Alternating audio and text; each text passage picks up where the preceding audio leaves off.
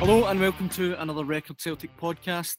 I forgot my name there. My name is Daniel Caw and I'm delighted to be joined by Record Sports Michael Gannon and Graham Young. Already we're 30 seconds in, guys, and I've already made an ass of myself, so that's a good start. That's a great start for getting your own name. It's, we've all been there. Usually 1 o'clock in the morning, right enough. Even by my standards, that's impressive. Graham, how's things? Very well. Enjoyed the game last night, and it's been a cracking weekend. Well, to be fair, but I think there's a lot of people with horse racing in their mind now as well. So it's a very exciting few days of sport. So what's not to enjoy? Aye, absolutely. I think obviously Tannadice is the best place to start this week's pod. Another big win for Celtic, and Mick, I think it's now 30 domestic games unbeaten for Celtic, which is, when they last lost, I think it was away at Livingston earlier in the season, you would never have seen a run like that coming. No, I mean, think back to the kind of losing 3 of the 6 games and thinking Celtic are going to be really up against it here to be maybe part of that title race. To go 30 games unbeaten, it's no mean feat, by the way. I mean, it's been a kind of roller coaster ride at times. I mean, there's some great performances, some kind of iffy ones, some grinding out results. It's taking the whole mixed bag. That's what's required to get to this kind of stage. And 30 games unbeaten is a serious run, and it's put them right into the frame for all the honours. I mean, they've already won the Premier Sports Cup, they're top of the league, and the last 4 of the Scottish Cup. So with 8 games to go in the league and another 2 games potentially in the Cup, they're banging the frame. And now people are talking about this word, the treble, which was unthinkable back in August and September, wasn't it? I mean, nobody even dreamed that that'd be a possibility. But now it's firmly game on. Although there is a long way to go, obviously, still. And I know that obviously Celtic going into last night's game, Graham, would have been, strong favourites to win at Tannadice. But I think it's made even more impressive by the fact that they were missing their top 4 scorers. So Kyogo, Abada, Jota and Turnbull, all still missing. And it was just, it was a routine victory for Celtic. Yeah. I thought they were excellent. I felt the last 2 games are really similar.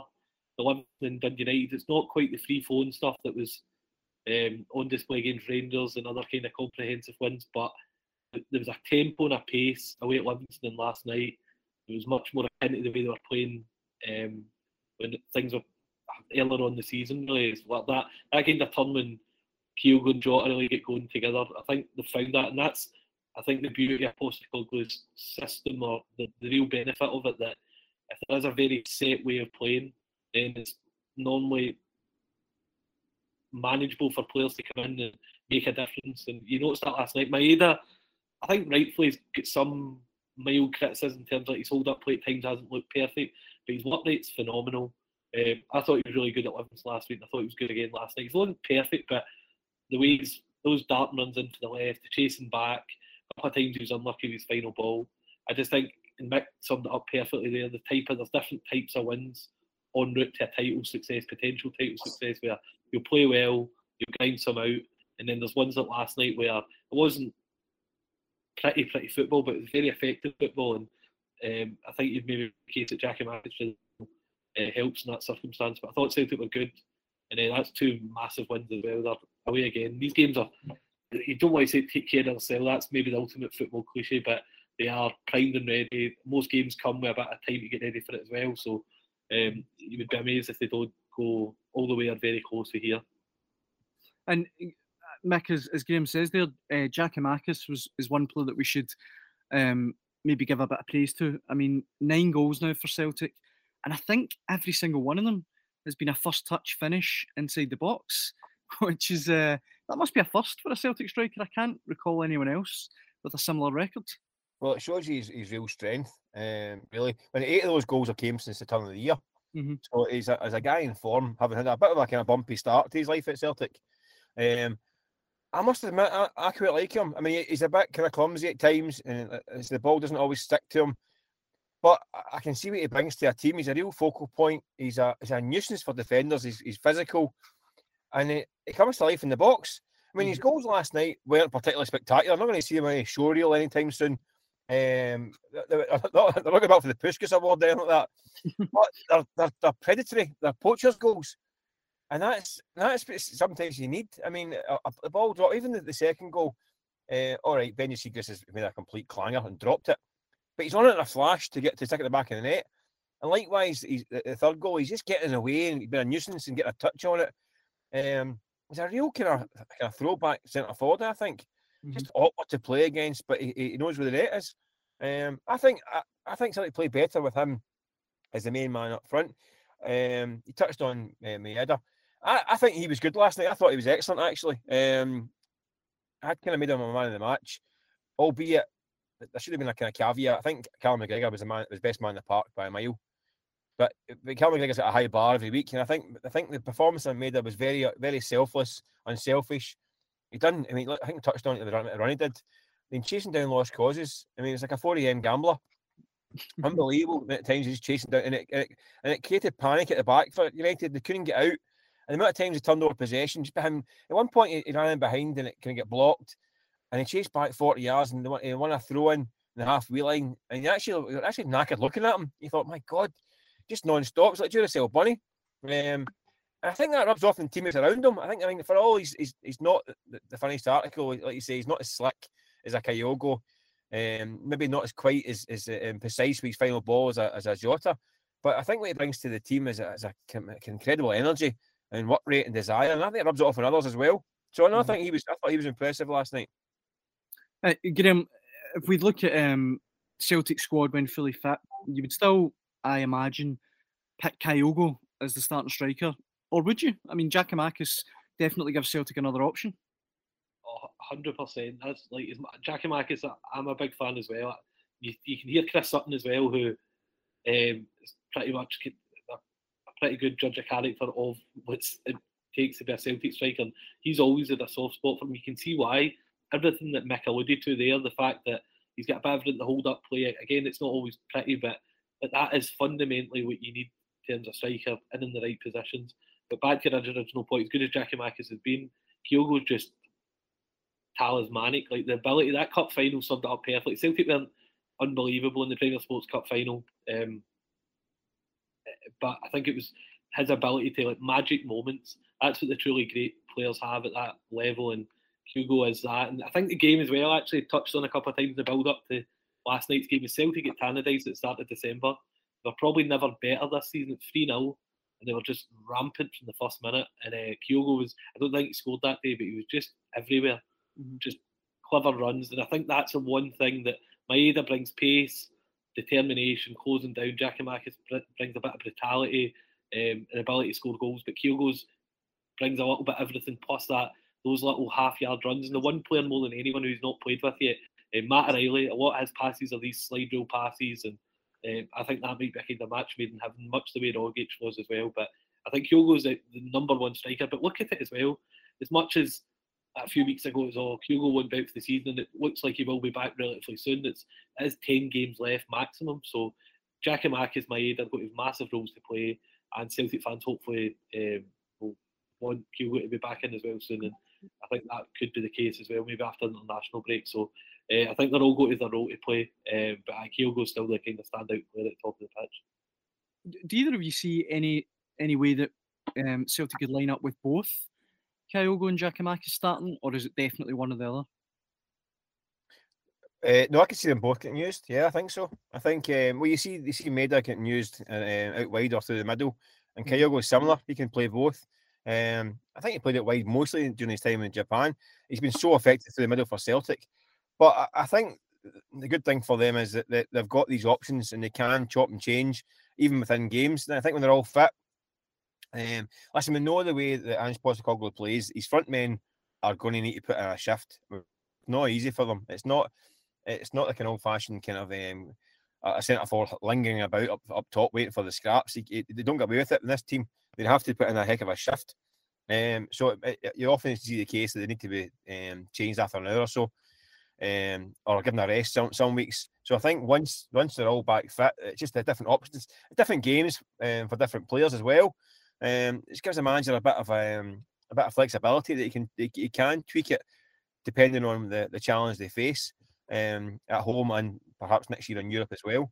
No, it just gives them plenty of options. I say, I like Giakoumakis. Kyogo, I'm not saying I've forgotten about him a wee bit, but it's been a long time since he's played. And Celtic have been pretty relentless since he's gone out of the team as well. This time of the year, they've been marching on and getting results without him. So if they can get him back at some point post-split for 2 or 3 games, and then potentially if they can get into the cup final, I think that'd be seen as a major boost. Whether it happens or not, I don't know. It's been a long time, and he's a really bad injury. It's going to be touch and go, I think. I think at this stage it'll be seen as a major boost if they can get him back at any stage for the remainder of the games. So it's going to go right to the wire, isn't it, in the league? So even if it's the last couple of games, I mean, what a tonic that would be to have him available for them. But no guarantees, unfortunately. But in the meantime, Giakoumakis, Maeda, and these guys are doing pretty well. But I keep saying there's 8 league games, potentially 2 cup games. It's proper business time now, and Celtic need to hope they avoid injuries and hope they can keep this form going, because now it really matters. Graham, I was a little bit surprised and well, pleasantly surprised to see Doak and Dembele get a run out for the last 15 minutes last night. I think he's out of contract is at the end of this season. Without, there seems to be no sign of a new deal coming. Do you think there's any chance that he'll still be at Celtic next season? Potentially.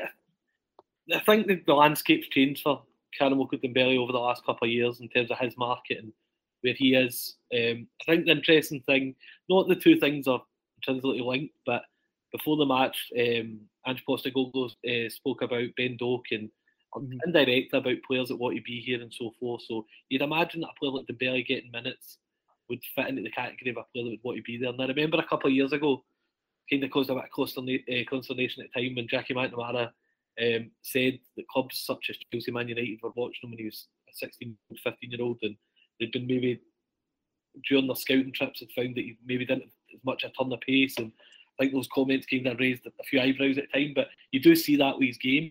He's a very technical player.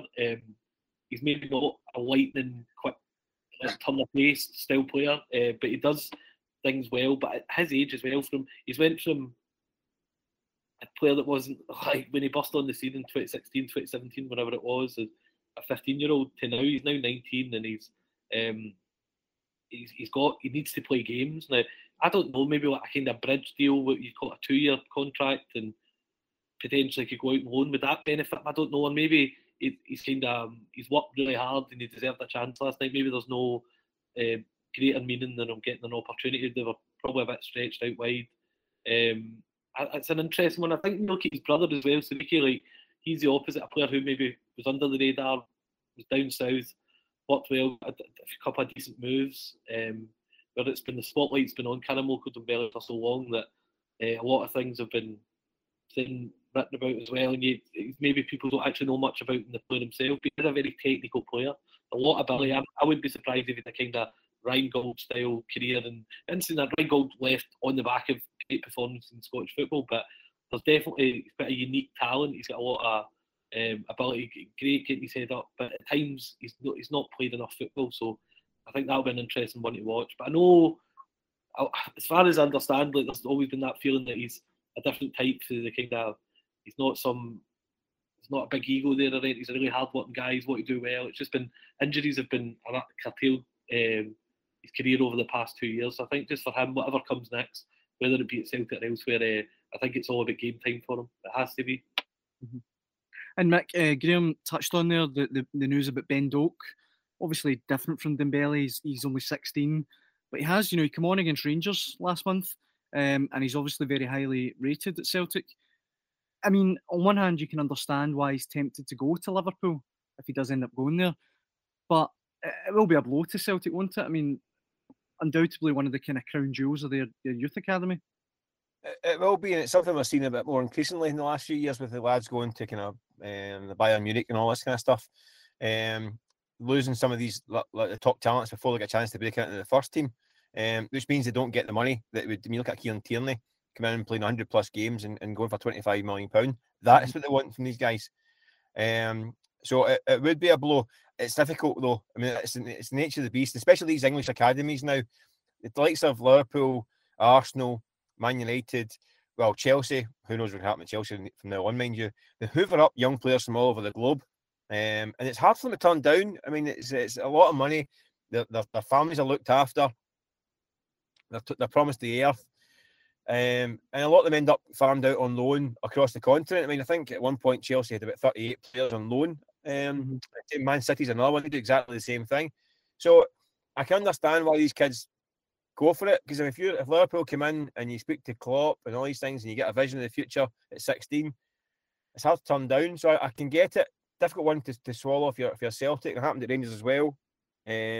Obviously with Billy Gilmore and Nathan Patterson. You don't want to lose these top talents too early. You want to maximise them. You want to get my 50, 100 games in their belt and then sell them. Unfortunately, it's a dog-eat-dog world and you can't do that. Just the way it goes. Celtic will do the same to other clubs in Scotland and beyond. So it's the nature of the beast, unfortunately, for them. Dembele, I think, is slightly different now. He's now beyond that stage. He can no longer be classed as a prospect, really, at 19. I mean, he's too late for the kind of English academy system, really. Is he going to get a move to the Premier League in England at this point in time? I don't know. I mean, I think if he'd said that 15, 16, there was plenty of people watching him and a lot of interest. At that stage, like Doak, then yes. Now, I mean, I don't know. I mean, obviously, if they do get a bid from England, it's interesting.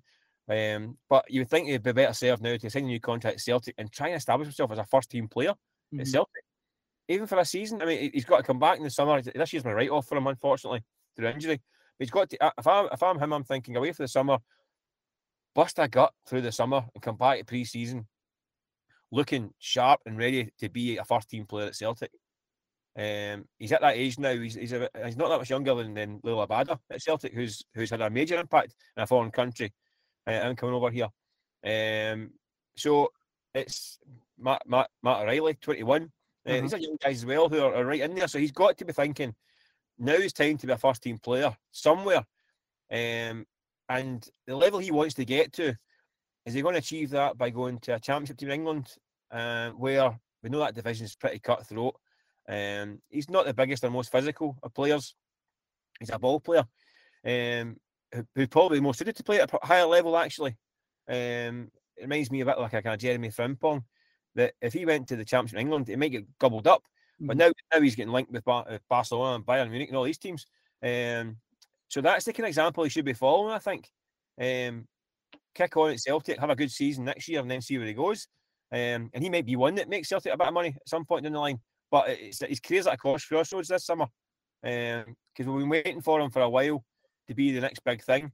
We've been writing about him since he was 13 years old, and the tug of love between Scotland and England and all that stuff. So it's going to be an interesting few months for him. But if I was him, I'd be thinking about sitting tight and becoming a first-team player at Celtic. Graham, the one kind of cautionary tale that kind of comes up when you see news like the Ben Doak stuff yesterday and even Dembele with his contract running out is obviously Islam Farouj. He was, I think, trending on Twitter yesterday. And I think you just kind of hope that these young guys have got people around them that are advising them correctly and kind of steering them down the right path. Yeah, I think that's a fair point. I think Farouj was a pretty unique case at the time as well. I think the Tommy Burns element and a Celtic legend, and I think his involvement in helping that young guy and trying to forge a career as well. I think, you don't want to use the word resentment, when he made that move to Chelsea at the time, there's maybe a feeling that could have maybe stuck around at Celtic. I think Doak's an interesting one as well. Like, you've got these huge academies, and I think Jamie Carragher was impassioned about Chelsea and this idea of like hoovering up the best players for other places. I think it's maybe quite, like you say, a cautionary tale right now, young players going away. But I think by all accounts, the one thing that impressed me, just Doak on his own merit, when he's the couple of fleeting first team appearances, he's come off the bench against Rangers, Dundee United. He's not the tallest either, but he's physically, there's something there. Like, you can tell that he's ready. And he'd be fair to Liverpool in their defence. Like, they've not been shy. If a player's of quality and they believe they can make the breakthrough, they get the chance. Like Curtis Jones playing a lot, Trent Alexander-Arnold, Harvey Elliott, countless others as well. There's a lot of guys have used that Carabao Cup in the last couple of years to really get themselves close to the first team. It's not guaranteed. A lot of players, Tony Gallagher was a player highly rated when he was at Falkirk. Didn't quite work out when he went down to Liverpool. There's no guarantee it's such a competitive environment. But I think Doak in his defence has potentially the kind of X factor that maybe go down and do well there. But at the same time, it is a risk. But I think it's made the point of Jurgen Klopp selling you a dream and you're getting sure about. You might as well, and be a young kid as well. Like, you need to think at 16, his version of Liverpool. Not that Liverpool 15 years ago weren't the club to admire, but this team, this version of Liverpool he's watched, it's been under Klopp, and they've won a Premier League, a Champions League. They're one of the best teams in the world. They could win another Premier League and Champions League this season. So that opportunity, when you're 16 as well, might be too much to turn down. You can understand why Celtic fans rightly want their best players to stay at the club and the academy, and Mick made the point as well. But Celtic want the players to play the games, and then that's when they move on, of course. But I think Doak in his defence might have something a bit extra about him as well, and I think he could go down and do well. But again, a few things will need to go his way for that to happen. I think it's only right, guys, that we finish this week's podcast by looking ahead, because obviously the win over Dundee United in the quarterfinals has set up a mouth-watering semi-final against Rangers at Hampden, and obviously I think it will be twice in 2 weeks, and I think 3 times in a month that they'll square off against each other. From a Celtic point of view, Mick, would you have rather a final against Rangers or semi-final? I don't think it really matters. I think it was like an inevitability that they'd have to face each other at some point to find out who gets all the marbles. I think that's the way it's been heading in recent months, that it was going to be, obviously, the leagues, a kind of shootout between the two of them. It just looks the two of them are so strong compared to the rest of the game in Scotland right now. It was almost inevitable they're going to meet at some point, either semi-final or final. No fun final would have been fun in games, but a semi-final is going to be interesting as well. It does set up this kind of epic April, doesn't it? Mm-hmm. We could have the league game at Ibrox on the 3rd, the cup game on the 17th, and it's probably going to be maybe a couple of weeks, because I can't imagine the authorities will have the final league game between the two late on after the split. You think it'd be early, as it tends to be, so it could be the first or second game after the split. So we could have three big derby matches within about 3 or 4 weeks. Pants on the heads and pencils up the nose time. It's going to be absolutely mayhem, because I mean, there's all this at stake. I mean, Celtic are now talking trebles. Rangers could do a double, and they're still in Europe. It could be a triumph or disaster job for either, or a mixture of both. It's just set up for an absolutely epic end of the season now. Rangers are hit form again. Celtic have come back, had a wee bit of a dip in form, and they're back in business. It's all guns blazing for this next month. With international break, this is going to be carrying things down a wee bit, but after that, it's going to be full hell for leather. It's going to be mayhem. There's going to be conspiracy theories, referees copping it. There's going to be VAR going, shouting and balling again. It's going to be absolutely chaotic. Bring it on. It's going to be great fun. We wouldn't have it any other way. Oh, it's Graham, obviously Celtic, when they last played Rangers 6 weeks ago, they looked head and shoulders above them. You know, by far the better team. I definitely think when they meet on April the 3rd at Ibrox, it's going to be a totally different game. I feel like Rangers, having watched them in the Europa League recently, in particular, they've really hit form under Giovanni Van Bronckhorst, and he looks like he's really settled in now, and I think it'll be a tough game for Celtic. Definitely, and I think as well, Celtic going to Ibrox out with hearing what the Rodgers kind of first couple of years, Rangers were still definitely finding their feet as well. It was mismatches, but it's a very competitive game. Almost that's the rule. That's the general rule. What Rangers have got this ability to, especially in Europa League, they've got a real physicality as well as the way they play fast and counter attack and so forth.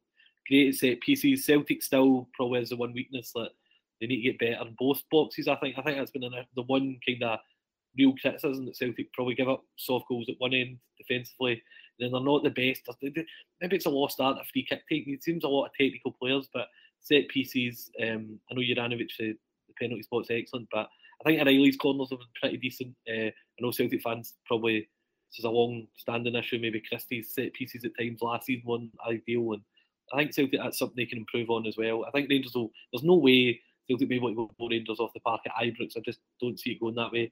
But the narrative, that's the thing as well. Mick made a good point about how it's going to run and all these, like, talk about conspiracy theories and so forth. But just the narrative for the games, you know what I mean? Like, however the first game goes will trigger how the second goes. Rangers likely will have quarterfinals of Europa League to deal with as well. So Rangers will be in this absolute Celtic and Seville 2003 mode, or Rangers Manchester, like non-stop mammoth games, weekend and then midweek. So it depends. There's going to be who feels a bit better, how the results played out, injuries at the time, but generally, like, all three games will be compelling. And if they are, like Mick made the point, if it is match day 1 after the split, that would be like April 24. You'd be 3 Sundays out of 4 Celtic and Rangers playing against each other, but it just bonkers. And each week leads into the next. And obviously, we mentioned the Europa League for Rangers, that there'll be so many elements to it that'll kind of decide it. But I think Celtic, as I touched upon earlier on, with the fact, I don't think they've free-flown scintillating best the last 2 games, but they've been very, very effective. And I think that's important. I think they need to have a certain ruggedness when they go to Ibrox. That's a game potentially for the title, because even if they win until now, until the split, Celtic were able to exit Ibrox with at least a 3-point differential or better, then I think they're in a major advantage going in after the split. But wait and see, it's going to be absolute compelling. As Mick makes the point, it's one of these can they be ready time to belt up, because there's going to be all manner of talk. I think it's what everyone loves, you know, and that's the games people want to watch and talk about. So compelling viewing. One thing's for sure, it certainly will not be boring. Guys, I think that brings us to the end of this week's Record Celtic podcast. I should say for everyone listening that you can join in the debate at record_sport on Twitter and at dailyrecord_sport on Instagram, and we're on Facebook as well. Graham, Mick, it's always a pleasure. Take care, guys. Cheers. Cheers. Thank you very much. Brilliant.